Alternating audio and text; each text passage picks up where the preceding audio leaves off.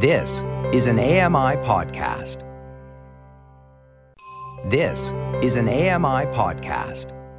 Hey, Rum, do you hear something? Yeah, what is that? It's a bird. No.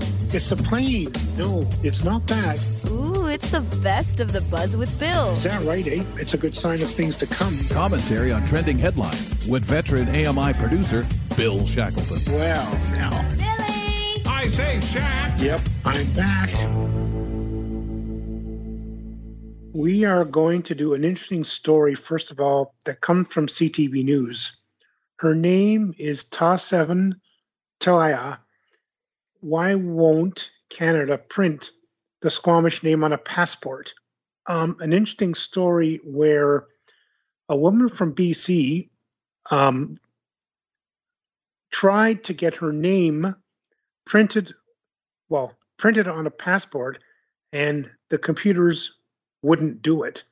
Now, this goes back to the federal government, basically in June, as part of the Truth and Reconciliation agreement. They told Indigenous people that they could use their real names on travel documents, which includes passports, health cards, birth certificates. And you know what happened? What happened was that this woman was given a name Michelle when she was taken from her home and put in a boarding school. And they gave these people anglicized names so they wouldn't stick out. And now, of course, the government says you can do this. You can get your real name, printed on documents. And no, you can't do it because the computers don't recognize the numbers and certain characters. Yeah. And really, that's, again, Bill, we go back to, it's one thing, it's great. Let's say, hey, you know what, we're making sure this can happen. Oh, yeah, once we remember to fix the computers to accept it. And how does that make you feel? You know, you're trying to do something, not to mention how do you get through the red tape for something that really is a matter of, oh, my goodness, we've got to get the computer formatted right so that they change that rule on the computer so that it accepts. And how long does that take to do it? But it's mostly, Bill, how do you feel? You go in to do something. You're told you can do it. The government gets, oh, wow, wonderful, make that change. It's long overdue. Oops. Mm-hmm. And we don't know about until somebody prints this kind of item for us to be aware of this is going on and how much hardship does the individual go through, Rum?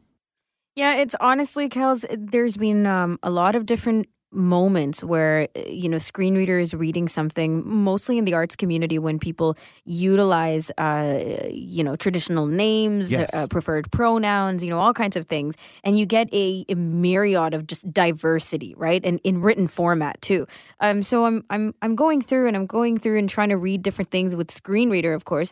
And it's not accessible because the symbols are not being updated or utilized in the screen reader narration and the technology. And I just find it, first of all, difficult, right? Difficult to understand what is happening. Like, is this a name? Is this an error? Because that's the first thing you think, right? When screen reader ruins something, you think, oh, there's something going on. Somebody made a mistake, which is unacceptable, really. It is, and I get... It's really difficult because you stop and say, like, we understand that JAWS, our screen reader for our computer, and you with VoiceOver with the Apple machines, how much do we expect them to know or be able to manage? They already, different languages can handle, but now we're in this situation where so many countries and, our indigenous peoples of different countries, we're losing out on these things. We're losing out on, hey, because there was never and I think, as much as like what you say about JAWS, okay, we can understand it, but it's pretty sad when we see how much the forgotten people, it doesn't matter. That would have never been thought of, though, those older languages. And we have studies that are going on at different colleges, courses being offered in certain indigenous languages. And even the people offering the courses, I saw the other day that the one teacher said there are so few people that, in our community that even know this language, that it's just about lost. And these people are really feeling upset about it because they have been, they have the right now to use or given, and they've been wanting to use it they have been suppressed, in using their real names, and now That's they have right. a chance to do it and they can't. They were treated like their real name. Yeah, that's well, right. That's an insult. You're not going to use that. What? Yeah. That's my name. No. Come on. You're going to use this name. But that's not my. Yes, it is. And that's what you go for. The insult is compounded because to us, it's such a simple fix, Rum. Just to, well, what do you mean you're not letting characters or a double A's or whatever it might be? Here's the other thing. Yep. Here's the other thing. It's a big issue because when you travel overseas, how are you going to get their computers to recognize some of these names? So how are people in other countries going to verify who you are if their computers can't recognize your name? Yeah. So it's not just a Canada thing. It's a bigger thing than But once it's it's printed, it like how many people we can't say a person's name, and that come to our country. I think that would be in time. You can't be expected to know, but it's the fact that you say this can be done. It's run through the computer, your name, and the computer treats your name as if you just put a cuss word in there, and you know how we have through businesses, it'll screen that out, filter it out, and give you a warning. Come on, watch what language or this email contains foul language. We've got that technology. Here's a case where the technology is really working against and hurting people's feelings. You just need to change the rule. Yep, exactly. It's we've had conversations last year about having to make structural changes and societal changes, right? Like that's kind of what I think of this as. It's not really just the computer or just the screen reader or just the symbols. It's really that what is considered acceptable and unacceptable. Well, and it's the whole, we're very quick to say, this is what we're doing. This is going to be allowed. Oh, excellent. Thank you. Congratulate. Wonderful. It's about time. Well, but somebody forgets to tell the computer. Well, and reprogram it. Look at the intention behind the National Day of Truth and Reconciliation, right? Like in this article, the person said that first step is what got her excited to begin with when they announced all these things. So, yes, of course, it's not just going to end there. Well, now we have the day, guys, so let's just all relax. That's not how it works. That's just the beginning. No, and it's so frustrating because it's your name. It's what truly, we get frustrated when we hear something's going to be available, accessible to us, especially as disabled people. We're going to be able to use our own computer. It's going to be able to read it. And there's one spot where, why doesn't it work? Why doesn't that button work? Well, it's somebody's grayed it out or something is weird and we don't understand. All we know is we can't submit the documents.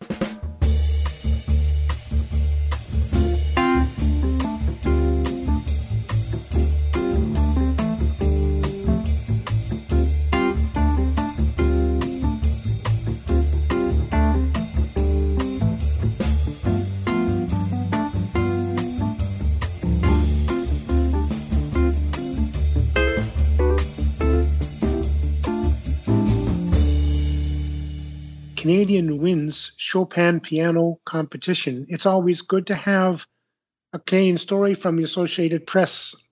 So Bruce Xiao Wu, I hope I got this name right, is the winner of I think it's the 18th Chopin piano competition, which actually is, for those people who don't know what that is, it was started in 1927 when a teacher from Europe realized that the Chopin pieces were in decline and his students were getting involved in sports rather than music. So he decided to get this competition off the ground.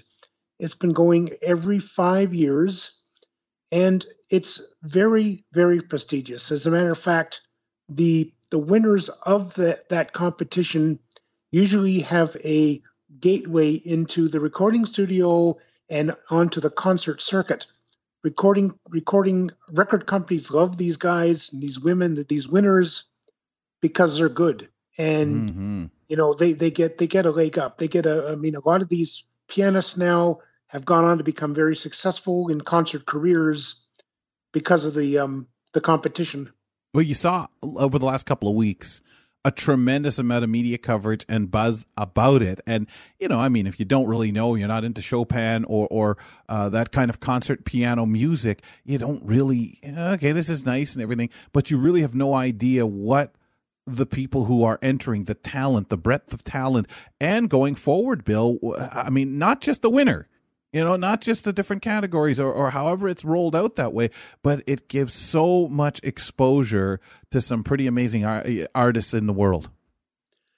And there's one of the ironic things about what the Canadian said was the pandemic made him concentrate more. Yeah. Because I guess he was more isolated, and I would imagine that for the competition for the pianists this year, that the competition would have been, the standard would have been higher because of the pandemic. It could have meant that you had to maybe study longer, study harder, concentrate harder. I can see the standard was very, very high. Well, when you think about music academies and people not being able to get access to some pretty great rehearsal spaces for themselves, but that a person, if they have that equipment at home, that piano at home, can do some amazing things to keep themselves limber. And I'm sure that it's a great place to lose yourself as well as entertain your neighbors if they can hear you. I mean, I guess if you're really working a tune, the 100th time you play it might bother them, but it really is that thing you can do, play and lose yourself and put yourself in any concert hall around the world you might want to.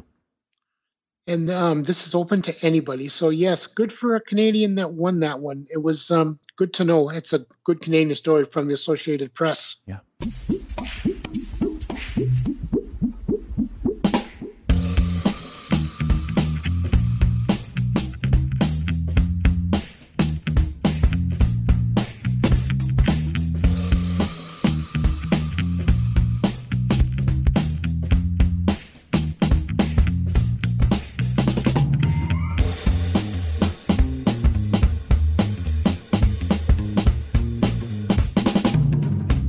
Who fixed a button that wouldn't stop beeping? I don't know whether you guys heard of this story.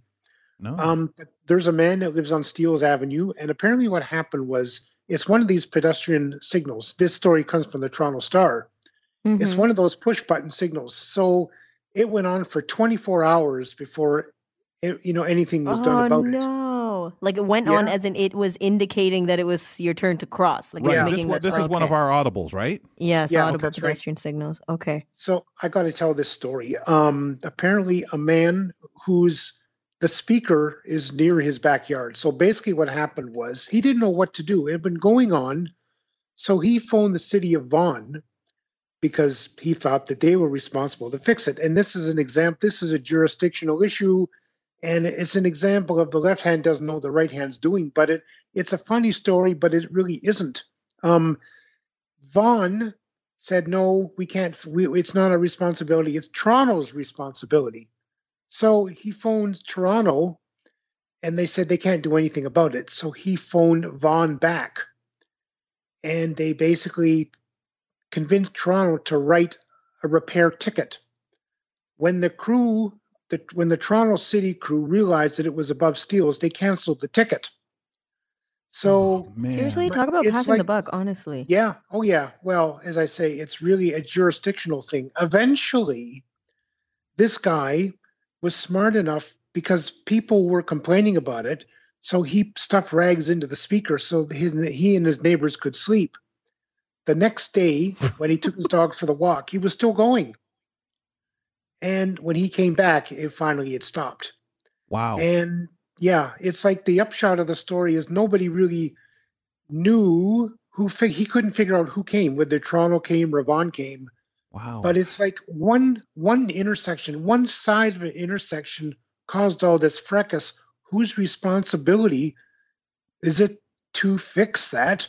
And I guess people on the phone really didn't know. Rum, could you see this as an actual hazard if a blind person comes along to utilize thinking about that has too. no idea the problem, or thinks that it's okay to cross, maybe they're not as experienced out there getting around, and mobility is something new if they've recently been taking mobility or something. I think of that, what do you call the perfect storm, and somebody really getting hurt over something like that, or just the cities arguing over something that they know. This is a need for somebody. This could cause a real problem. And even him tampering with it. I know if I was blind in the ear and I felt, what are you doing? Well, why can't I barely hear that? I stuffed it in the rags in there because it's annoying. Well, man, take one out and stuff it in your own mouth because you're annoying and get out of here. Like, you'd get really upset. Yeah, honestly, there's a lot of different things too. I've heard of people, in their own methods, just like this person has, just destroying APSs or getting rid of them because it's too loud for the neighborhood. And those are ones that were functioning fine. Like they were actually doing okay. Well, and they are going to need servicing. People have to understand that there are different things. It is out in the weather. Things are going, I'm sorry, it's a nuisance to people, but it's also a lifesaver to people. And I know it's not their big problem or whatever, but we all have the things we have to put up with. I don't like loud motorcycles, and I love motorcycles, not loud ones. But the struggle in this story that I'm finding is, or let's say it was a different situation. Let's say an APS wasn't working, and you're trying to get a hold of somebody to figure out what's going on. When can we fix it? There's a blind person who uses this every day to cross or something like that. Right. This is what's going to happen. You're going to call Vaughan, then you're going to call Toronto, then you're going to call Vaughan, then you're going to call Toronto, and nobody's actually taking not only not taking the steps, but letting you know who the real, who's actually responsible for this as you're asking, Bill. They've got a map. We have no clue. They've got a map to know the divisions. This should not have taken such a scholarly route to figure out who it is, and recognizing this is a priority. I guess in its own way, Billy, this is kind of a good thing to happen for this stupidity to be uncovered. It might be. And the really interesting thing is what the article never even mentioned any safety features, and maybe that's why. No, because it's just such a nuisance, right? Yeah, that's right. It's the troublesome thing with this noisy thing. Like who needs it anyway? Yeah. There's actually APSs that I've seen that have been not necessarily pulled out of the ground, but you know how sometimes there's the temporary ones that you can actually move, and people have moved the APSs, like with the base and all, off the particular spot it's supposed to be on. And if you use the APSs, you know that they face a particular direction with the tactile arrows, so you know that this is the direction that you need to cross, right? Yep. And people have literally moved it out of its spot, facing a totally different direction, completely away from the intersection. And how disorienting is that for a person? How deadly is that if someone starts wandering off, following the arrow into diagonally across a road? Yeah, and following the beeps and everything. It's unbelievable, the ignorance that people have. That should not be, there should never be a reason or a way of doing that. You should need a backhoe or something to pull that thing out of the ground. There should be no way a human being or people. It's bad enough trucks can hit, of course, and damage it, and it'll take forever for them to, or it's a car. Terrifying. Like people hear this stuff and they think, oh, what a nuisance, and not at all. Oh my gosh, the accessibility needs for these things. Yeah, and I've heard them, and they've been a nuisance. You're what's wrong with that thing? Sure, but they can be loud. Wrong. And even calling and hoping that they'll get to it fairly quickly.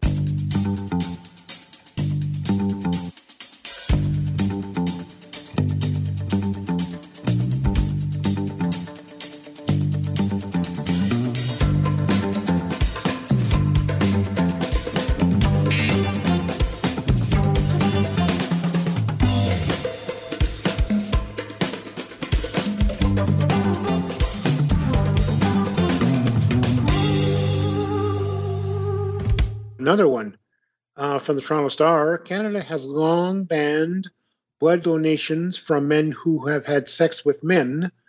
That may be about to change. So, as you probably know, we for years we have banned that practice because of HIV. The big tainted blood issue in what was that, Danielle? 90s or 80s? 90s or 80s, right? Yeah. Now, there is a gentleman that is suing Blood Service Canada because what he's saying is all he wants to do is help, and that he can because I guess he's had sex with another man. The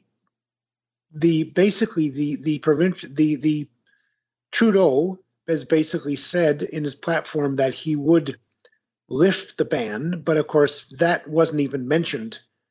And now we know now that Service Canada can test for HIV. So, I guess my question is, why have we not lifted the ban if you can do it safely and accurately? Why is it taking so long to lift the ban when you have all these men, if they're in their blood shortages and they want to help and they can't do it? Shouldn't the question, Danielle, be new partner as opposed to male, female? When I used to donate blood, I kind of remember on the sheet, they had their series of questions, and I thought there was something on there. Have you changed partners? Not necessarily male or female. At that time, I don't clearly remember. It was a while ago. So you would think that what Bill's suggesting, why would this have taken, even if it was due to the scare, with technology, 20 years at least for this, and more, 25 years for this to be addressed? It's really a good question, especially if the tests for HIV of the blood itself are really accurate. If Right. you can say this blood's safe and this blood isn't safe, you really don't need to know who it's come from or what their lifestyle is. If, on the other hand, there's a whole issue about when the blood seroconverts and, so that for sure that it's safe, there may be some questions they have to ask, but they have to ask everybody. Yeah. They can't just make an assumption that because you're a man who has sex with men, that you're more dangerous than a woman who has sex with men who might be equally and nobody's at risk. touching your blood. They can't. So it's not like we can say it's not like a paramedic at an accident scene.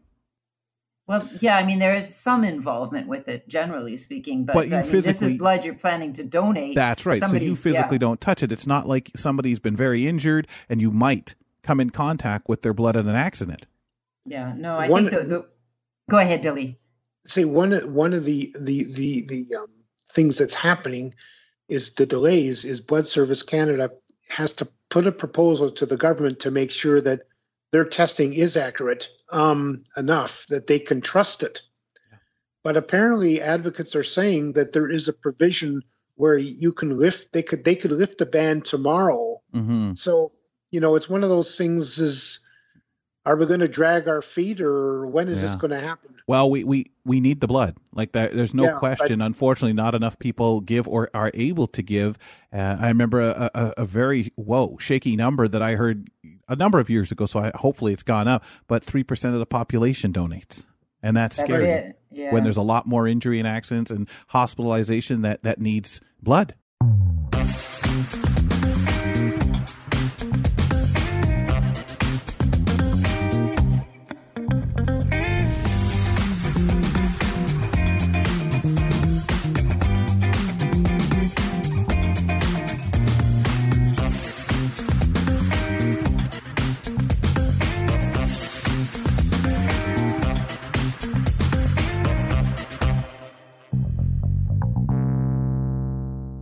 Coming from Reuters, this is a really interesting one. Riverside Restaurant makes waves in Thailand as flood dining goes viral. This is really interesting.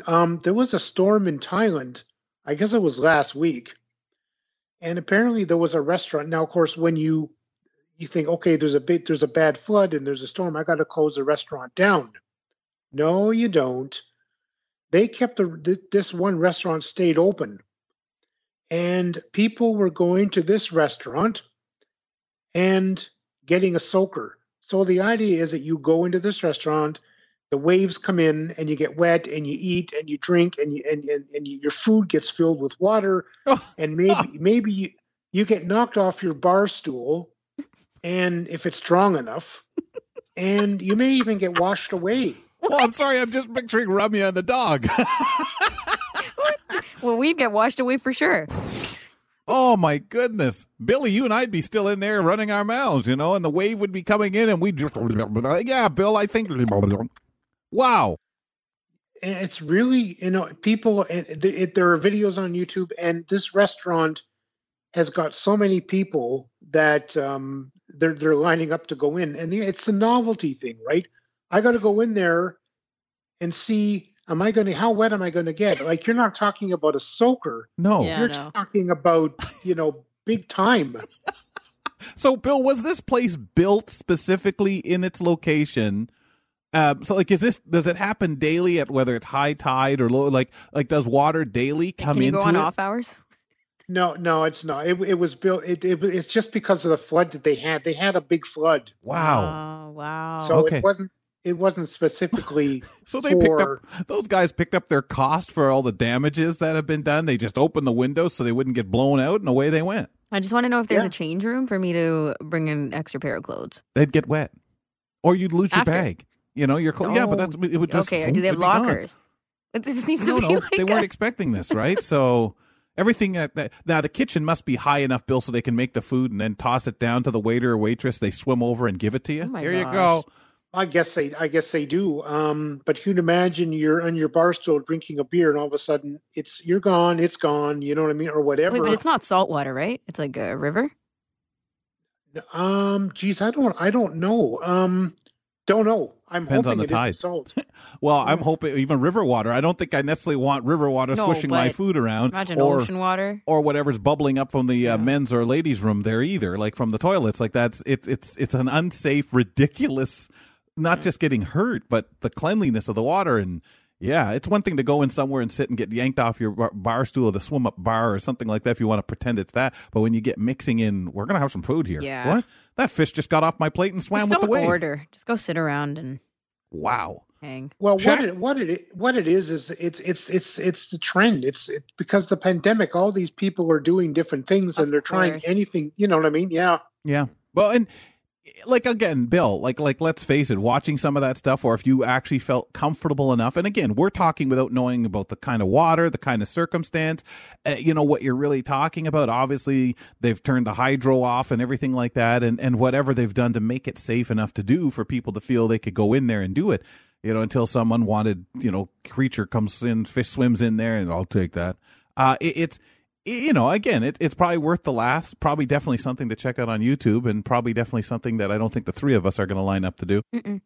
Oh, I don't know. I might. Oh yeah. Well, your dog wouldn't. He doesn't like water. Essex would have no part of that. he would drag me the opposite direction. Exactly. As soon as that wave came, you would be yanked off the chair, or he'd take you and Barstool.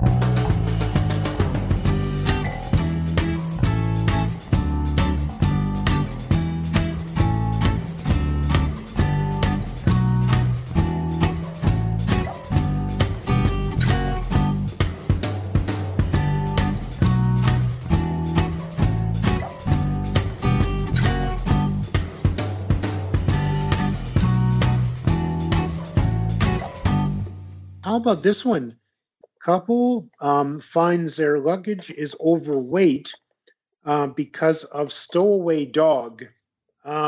This is really going to be a laugh. Dog with Rumya's dog's attitude. Yeah, that's right.